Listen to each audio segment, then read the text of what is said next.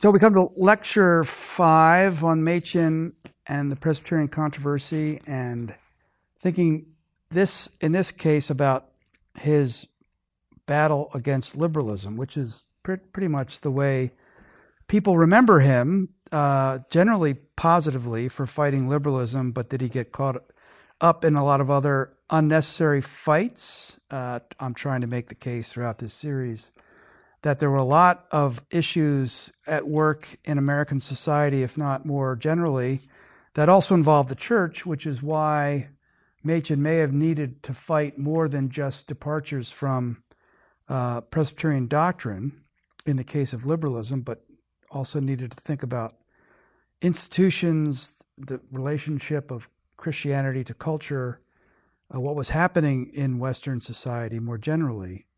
So, but the next stop on this tour of Machen's life and thought is to think about his objections to liberalism specifically, and this brings us to his most famous book, Christianity and Liberalism, published in 1923.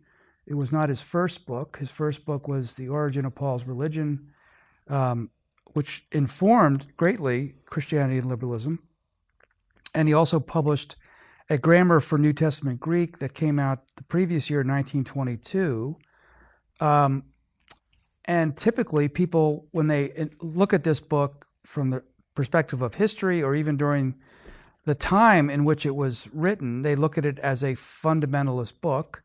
I've been trying to argue that Machen was not a fundamentalist, that he was a Presbyterian, and it makes more sense to understand the controversies in the Presbyterian Church through the lens of Presbyterianism and not fundamentalism. So this will be a test case, in a way, of trying to situate Machen's explicit objections to liberalism in this book and how they compare to fundamentalism. Machen was an unlikely fundamentalist, even if he was one. He didn't come from that side of the tracks. He was much more a part of the Protestant establishment, parental family associations, his education, all the sorts of people that he knew lent him or made him, encouraged him much more to identify with elites in American society, not with, say, the so-called rabble of fundamentalism. And this may explain why one of the statements he made in 1927, he said, "I never call myself a fundamentalist. There is indeed no inherent objection to the term, and if the disjunction is between fundamentalism and modernism, then I am willing to call myself a fundamentalist of the most pronounced type. But after all, what I prefer to call myself is not a fundamentalist, but a Calvinist, that is, an adherent of the Reformed faith." Machen wrote that, actually, strikingly, in a letter to the newly formed board of Bryan Memorial University, a university named for William Jennings Bryan, who had died 2 years before, after his work at the Scopes trial. Machen was obviously a leading conservative, someone who would have been attractive to the board there. But Machen did not want to leave Presbyterian vineyards to work in something that was not distinctly Presbyterian. So that's where that statement comes from. Now, looking at the book particularly, and this relates directly to the previous lecture about 1920 being such an important part of the Presbyterian controversy and Machen's contention, his fighting in the church and beyond.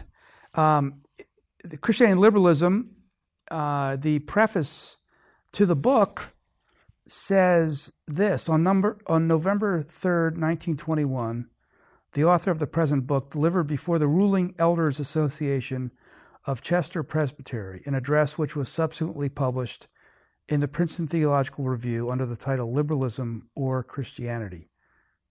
The editors read it. They asked him to expand it, so Machen worked that lecture and an article into this book. But it's striking that he made connections with these elders from the Chester Presbytery, which is the presbytery just south and west of Philadelphia. he made connections with this group back at the General Assembly of 1920. And so Machen's beginning to think about liberalism in connection with what he saw at the General Assembly of 1920 and the effort for church union there. In the first year, the book did not make any real significant dent in the arguments about the church or religion in America. It sold roughly 1,000 copies in 1923. And then in 1924, it increased fourfold. It sold 4,000 copies, which may not sound like a lot, but that's pretty good for a book, actually. There were many factors for this, but one of those was Machen was preaching as stated supply at First Presbyterian Church in Princeton from July to December of 1923. At the end of that time, he preached a sermon the last day of 1923 that we will talk about in the next lecture that turned out to be quite controversial. And one of the members of the church, Henry Van Dyke, who was a professor of literature at Princeton Seminary, a friend of the family, Machen referred to Van Dyke in correspondence with his brother as Uncle Henry, and he was a pew holder there at the church. He held a press conference to say that he was resigning his membership at the church, a press conference, no less. He also had been an ambassador to the Netherlands during the Wilson administration. So he decides he'll resign. He'll decide to make it public that he couldn't take any more of the kind of preaching that Machen was giving, even though that was the last time that Machen was going to preach during this time of stated supply. So at that point, Machen becomes a figure in the news, a figure in the headlines, and begins to gain notoriety as a controversial figure. So that's part of the reason why the book began to sell well. And then the following, 1925, just to give an example of Machen's prominence, by that point, William Jennings Bryan does invite Machen to testify at the Scopes trial. Bryan would have known Machen even before any of his celebrity because they were in the same communion, the Presbyterian Church. Machen declined that invitation, saying he was not an Old Testament scholar. I think he had other reasons why he didn't want to go to testify there as well, thinking it might be something of a circus. But when the New York Times asked Machen during the trial to write an article, What Fundamentalism Stands For, which was going to be paired with an article, What Evolution Stands For Now, Machen did write that article. So again, that's one indication of Machen's rising prominence as a public figure. Now, looking at the book, one thing to notice is that it is not a fundamentalist book. Again, the reasons for that have to do with its origins in Presbyterian controversies, but it also has to do with the nature of fundamentalism itself. What was fundamentalism? The word fundamental had already been used by a publication of tracts called The Fundamentals beginning in 1915. And then there was an association formed in 1919 headed by William Bell Riley, a prominent Northern Baptist in Minnesota, called the World Christian Fundamentals Association. They were going to defend the faith. And then Baptists, there was a controversy among Baptists during this time, and some of the editors of Baptist newspapers began to actually use the term fundamentalist to apply to them. So the origins of the word do not come from Presbyterian sources, if that makes any difference. It's also important to see that what drove fundamentalists oftentimes were two particular doctrines having to do with the origins of human history and the end of human history. So on the one hand, they were very much opposed to evolution. William Jennings Bryan was a prominent figure in some of these fundamentalist circles, speaking at various conferences, writing against evolution, and then eventually being the chief prosecutor at the Scopes trial in Dayton, Tennessee in 1925. So that's one aspect of this. Then the other aspect had to do with the nature of the end of history, or when Christ returns, and fundamentalists were typically known for being dispensationalists.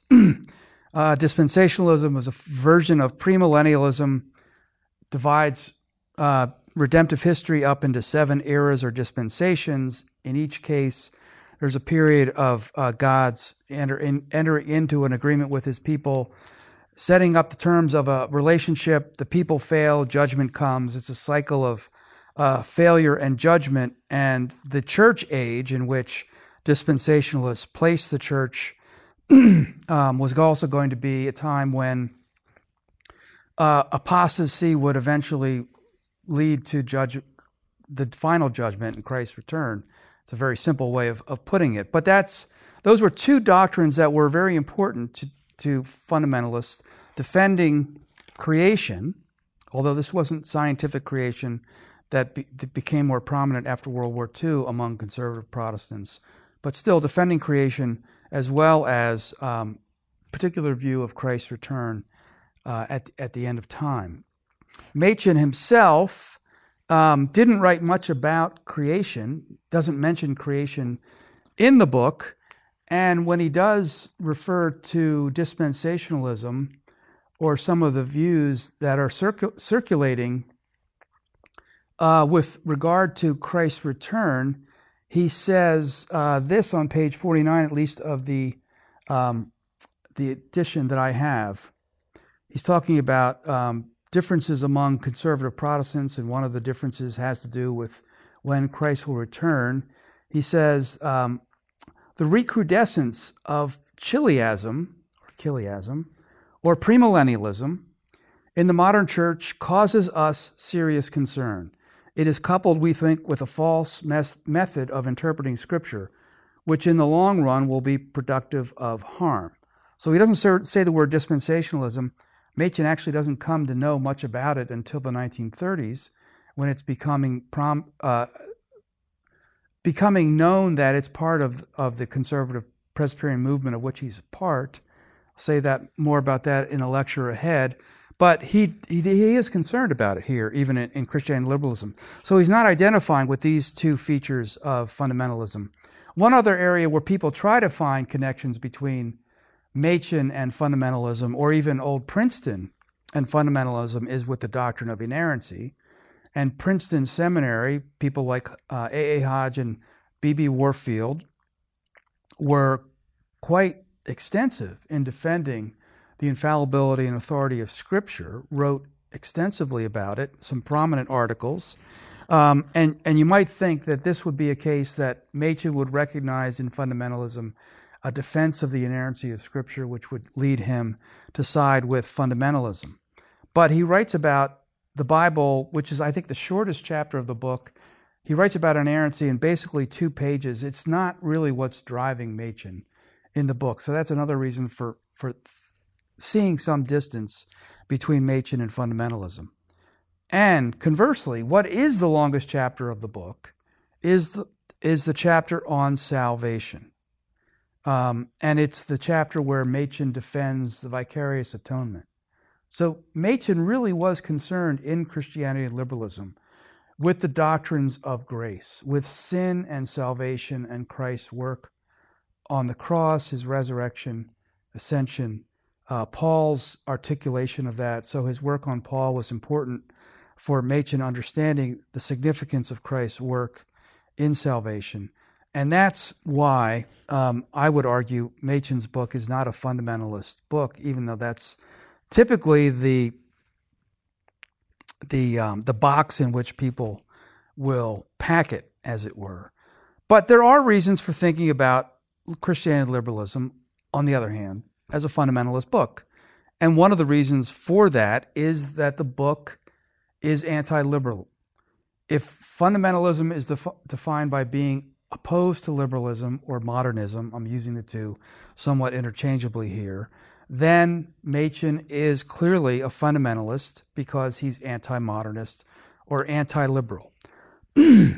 But the way he understands liberalism still may be worth considering, and I think it does separate him from the other fundamentalists who were opposed to liberalism. Machen knew liberalism firsthand, at least the German varieties, studying in Germany when he did. Old Princeton, faculty at Princeton were steeped in reading liberal theology, steeped in polemics against liberal theology, defending the Reformed faith in a variety of ways, very thoughtful ways.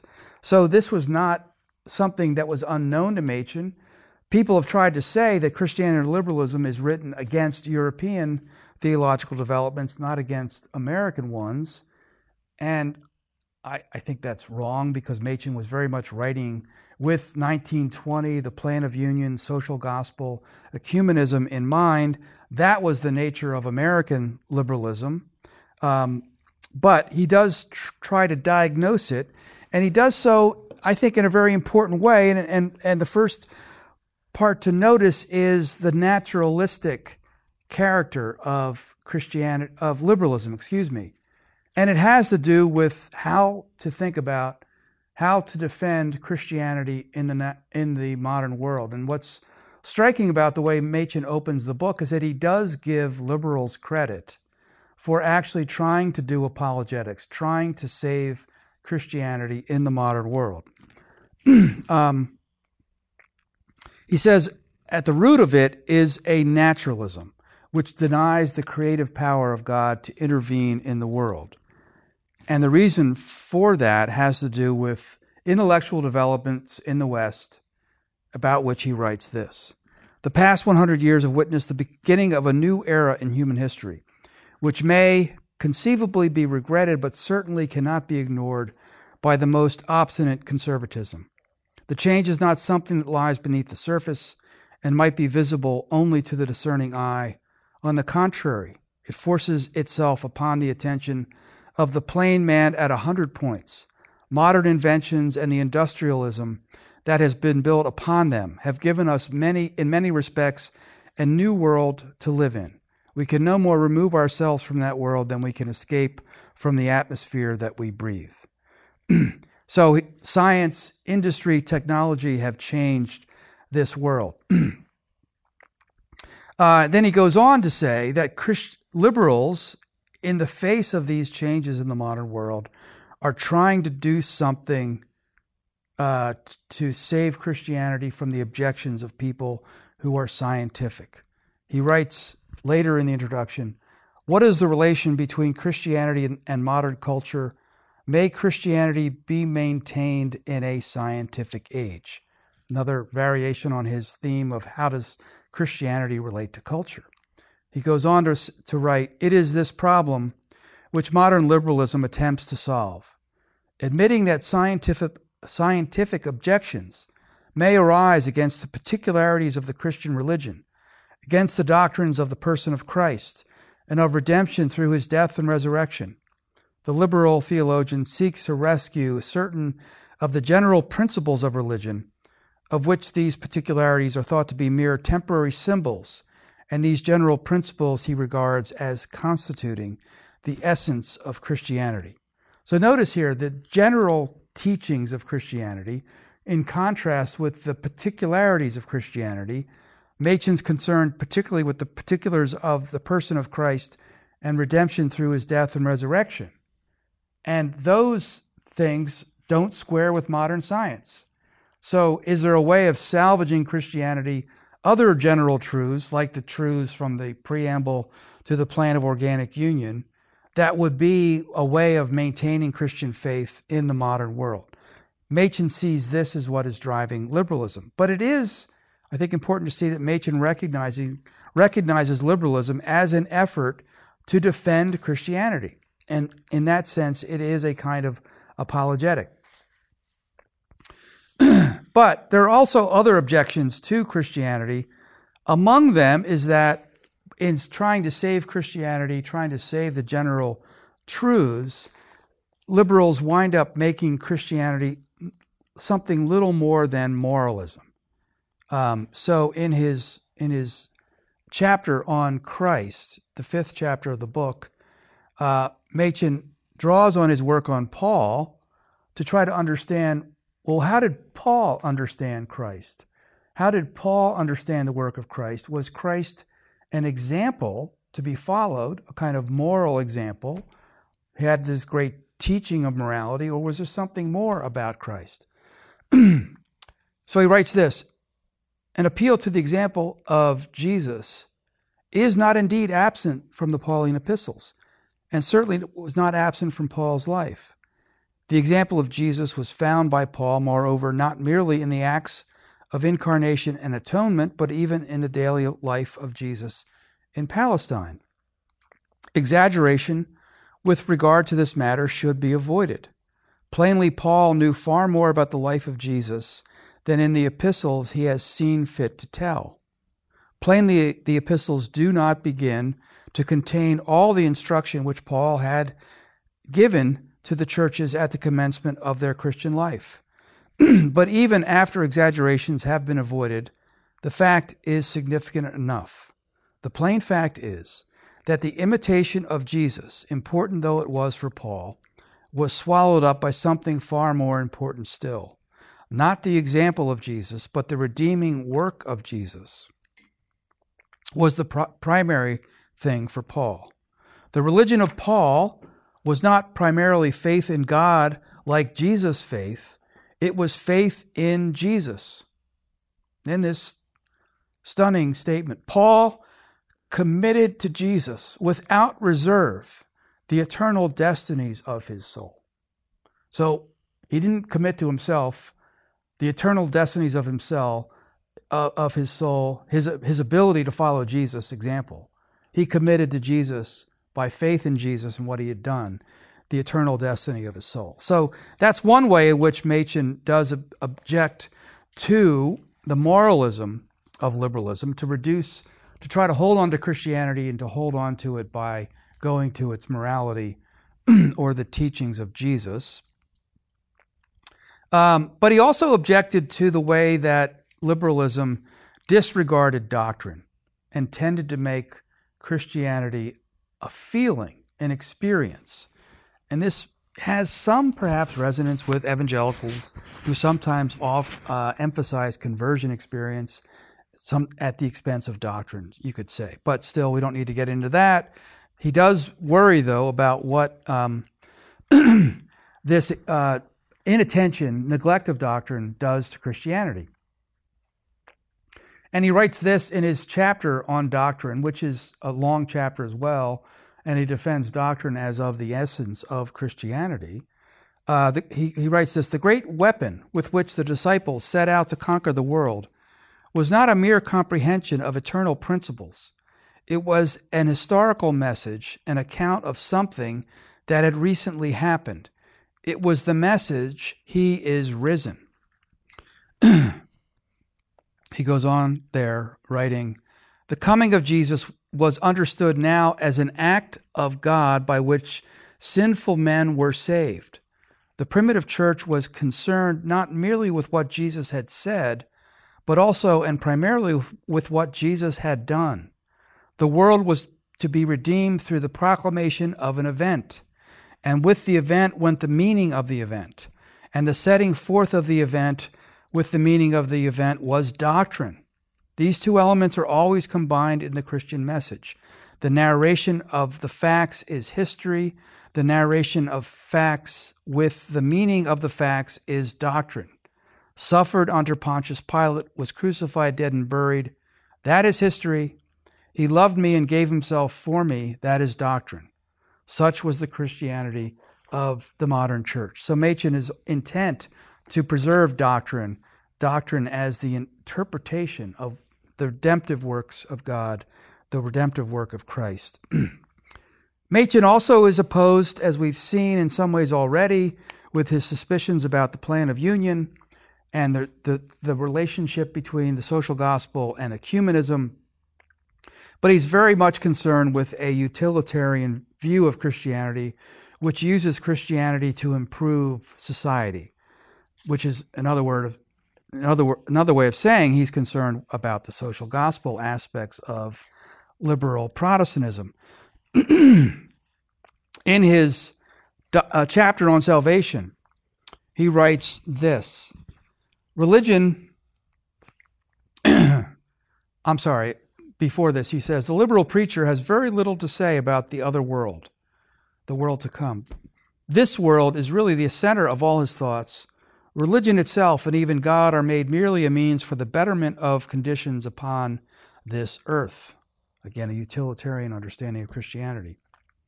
Thus, religion, he goes on to write, has become a function of the community or of the state. So it is looked upon by the men of the present day. Even hard-headed businessmen and politicians have become convinced that religion is needed. But it is thought to be needed merely as a means to an end. We have tried to get along without religion, it is said, but the experiment was a failure, and now religion must be called in for help. For example, there is the problem of the immigrants. Great populations have found a place in our country. They do not speak our language or know our customs, and we do not know what to do with them. We have attacked them by oppressive legislation or proposals of legislation, but such measures have not been altogether effective. Somehow these people display a perverse attachment to the language that they learned at their mother's knee. It may be strange that a man should love the language that he learned at his mother's knee, but these people do love it, and we are perplexed in our efforts to produce a unified American people. So religion is called in to help. We are inclined to proceed against the immigrants now with a Bible in one hand and a club in the other, offering them the blessings of liberty. That is what is sometimes meant by Christian Americanization. Some really nice shots here at progressivism, and Machen was very much opposed to laws against teaching foreign languages in public schools, partly because he wanted Latin and Greek to be taught in schools, but also he wanted to preserve ethnic groups, Spanish, Germans, Dutch, who were holding on to their languages as well. So Machen was concerned about using Christianity for its social aspects. He was also concerned about intellectual dishonesty among liberals, and those are loaded terms, but it does come up when he starts talking about the nature of the churches as creedal institutions and the way that creeds function in the church. So he writes here, this is his chapter, the last chapter on the church. He's talking about the effort to sink doctrinal differences and unite the church on a program of Christian service. He says it is unsatisfactory, this plan, because it is, in its usual contemporary form, it is dishonest. Whatever may be thought of Christian doctrine, it can hardly be denied that honesty is one of the weightier matters of the law. Yet honesty is being relinquished in wholesale fashion by the Liberal Party in many ecclesiastical bodies today. To recognize that fact, one does not need to take sides at all with with regard to the doctrinal or historical questions.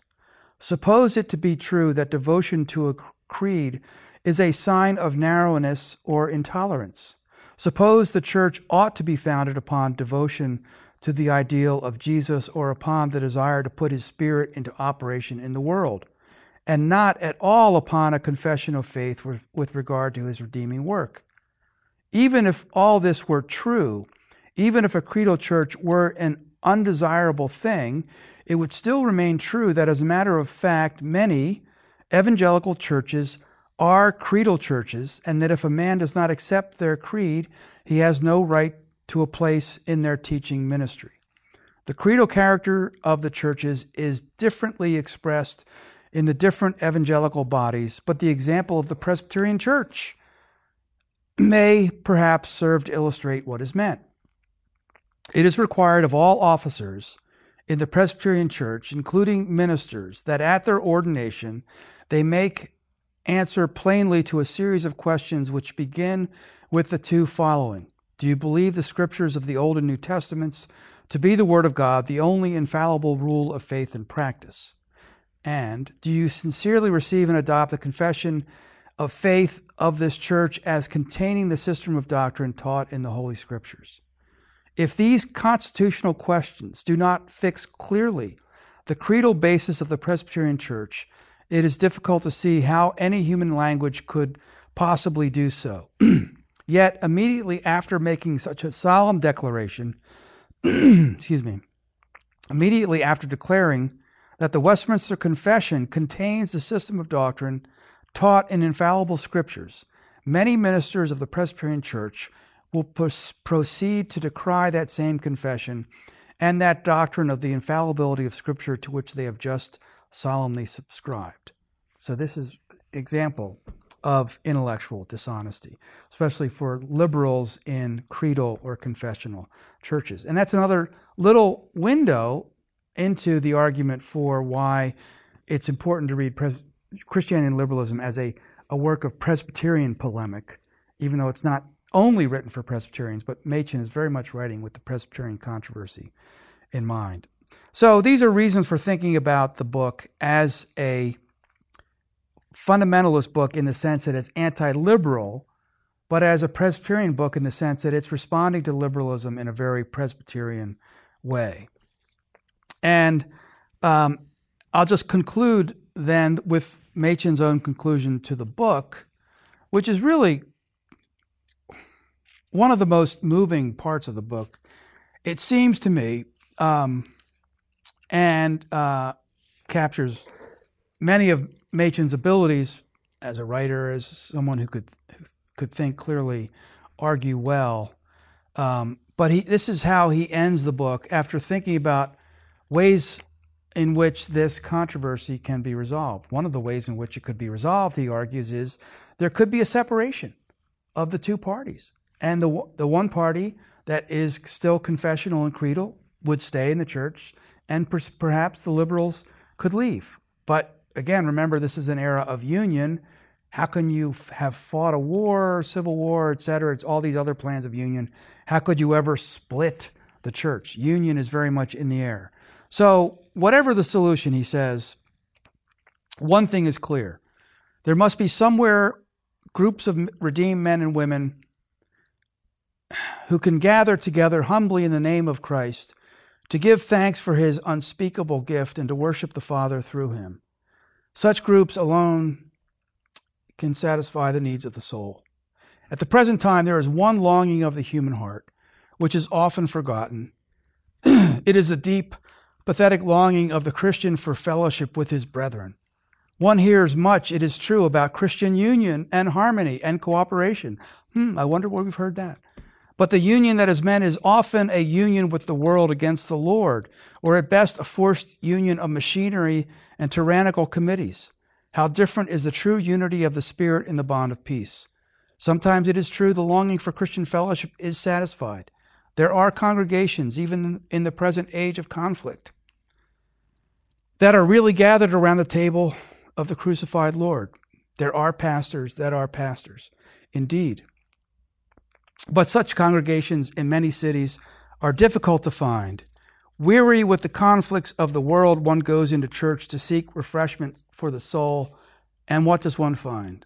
Alas, too often one finds only the turmoil of the world.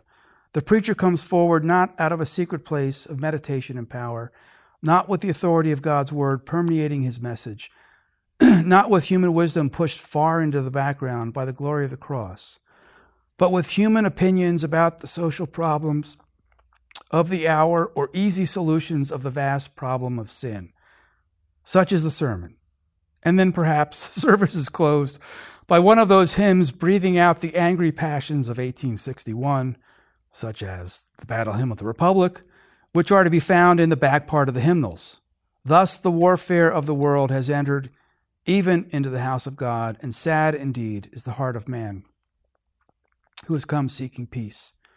Is there no refuge from strife? Is there no place of refreshing where a man can prepare for the battle of life?